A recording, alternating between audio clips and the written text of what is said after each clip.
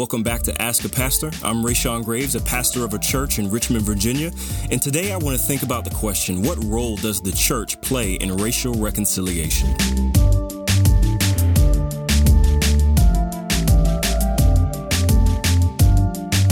Racial reconciliation is a term that's been around for decades. It speaks to the need for racially divided people to be brought back together in relational harmony and unity.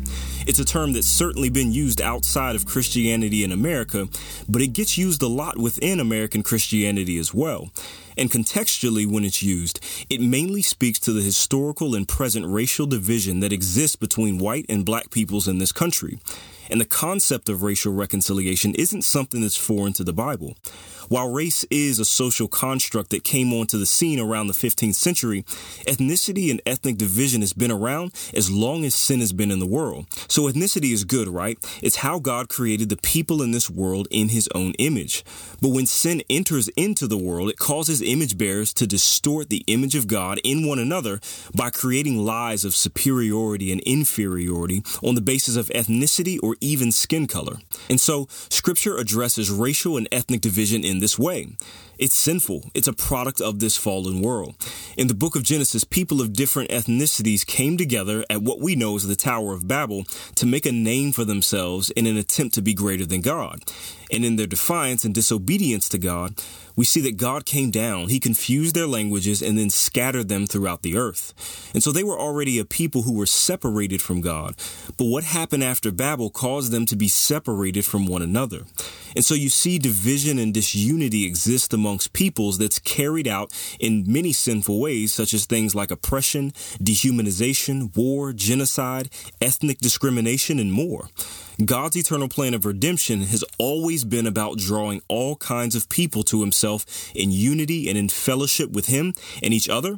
And we see his desire for that most clearly in his covenant with Abraham, where God says that he'll bless the nations through Abraham. And so in Jesus' life and ministry, he aligns with God's mission as well as he moves towards not just Jewish people, but people of other ethnicities and nationalities as well, in calling them to believe him. And so when Jesus commissions his disciples before he leaves the earth, he commands them to go to all peoples and every nation in their making disciples. And as they begin to do that in the book of Acts, we see this kind of reversal of the Babel event back in Genesis, as the Lord speaks to peoples of every nation under heaven in their own languages through the mouths of his disciples. And more than that, one of the gifts that God's Spirit gives to the church is the ability to speak in the languages of other people with interpretation so that they might hear about God and believe. The apostles in the early years of the church, they dealt with the reality of ethnic reconciliation as the church was made up of people who were once formerly divided. And so these people, including the apostles, they didn't change overnight when it came to being affected by ethnic division. But God was committed to reconciling them and giving them peace with each other through Jesus, in the same way that Jesus had given them peace with God. And in the last book of the Bible, the Apostle John sees an innumerable multitude of people from every nation, tribe, people, and language standing before the throne of God and before the Lamb, which is the full realization of God's plan to bless the nations through the seed of Abraham, Jesus. And so the Bible shows us the reality of racial and ethnic division, and it also shows us that God is committed, deeply committed to the work of not just spiritual, but ethnic and racial reconciliation. Where people were once divided along the lines of ethnicity and race, God sends his son to live, die, and be resurrected to reconcile peoples to each other so that they can live with and enjoy God forever. So that's how the Bible speaks to racial division and reconciliation. But what does this look like for the church?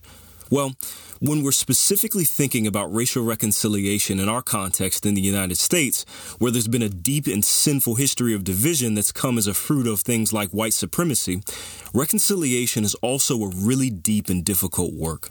The racial division that exists in our country has roots that aren't merely relational, but also structural. The construct of white superiority came about not as a conflict between two equal parties, but in the oppression of black people and other minorities by white people for the purposes of power, profit, and even manifest destiny. Laws and policies were established that had significant negative implications on black people and non-white people. Historical, biological, and theological lies were told about them that contributed to their oppression. And it was from these sinful and structural realities that relational division flowed out along with violence, brokenness, discrimination, and distrust that continue to have destructive effects and implications even into the present. And so reconciliation is a work that requires not just relational repair, but also restorative justice for injustices that were experienced. I think that one of the ways that the church continues to misunderstand the work of reconciliation is by only focusing and recognizing and addressing the relational division that exists largely between blacks and whites in our country.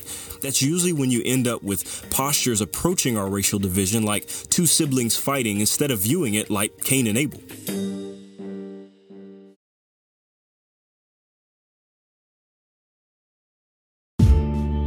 So what is the church's role? Well, the church can address racial reconciliation in two ways. But first, it needs the right posture. Based on the work that Jesus accomplished legally and relationally for people who were divided from God and who were divided from each other, the church can pursue racial reconciliation not from a place of trying to achieve peace and unity, but from a place where we see that peace has already been achieved. The book of Ephesians chapter 2 says that Jesus has become our peace, and he's broken down the dividing wall of hostility that stood between us. That's a reality that's true for everyone who is trusted in Jesus. And so from this, we engage in the difficult work of reconciliation. And so firstly, the church can pursue racial reconciliation by addressing the racial injustices and the structural realities that have caused and perpetuated racial division. This might make for some difficult conversations at times, but by talking about these things and these realities, the church can develop a more holistic understanding about the nature of sin and how it affects people, even God's people in this world. We don't have to shy away from the most grievous and shameful and painful moments of our history in fear that they'll divide us. We're most likely already divided in some ways. And so by doing this, by having these hard conversations, we can mourn, we can lament, we can confess, educate, and even repair some of these sinful realities. The gospel gives us room and freedom to have hard and difficult conversations and still maintain the unity that we have as brothers and sisters in Christ.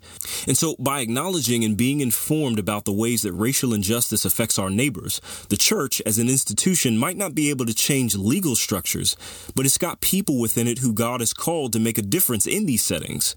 With biblical conviction for righteousness, along with a gospel-drivenness and an understanding of systemic sin, followers of Jesus in the legal or political sphere can display the character of God in the pursuit of societal justice.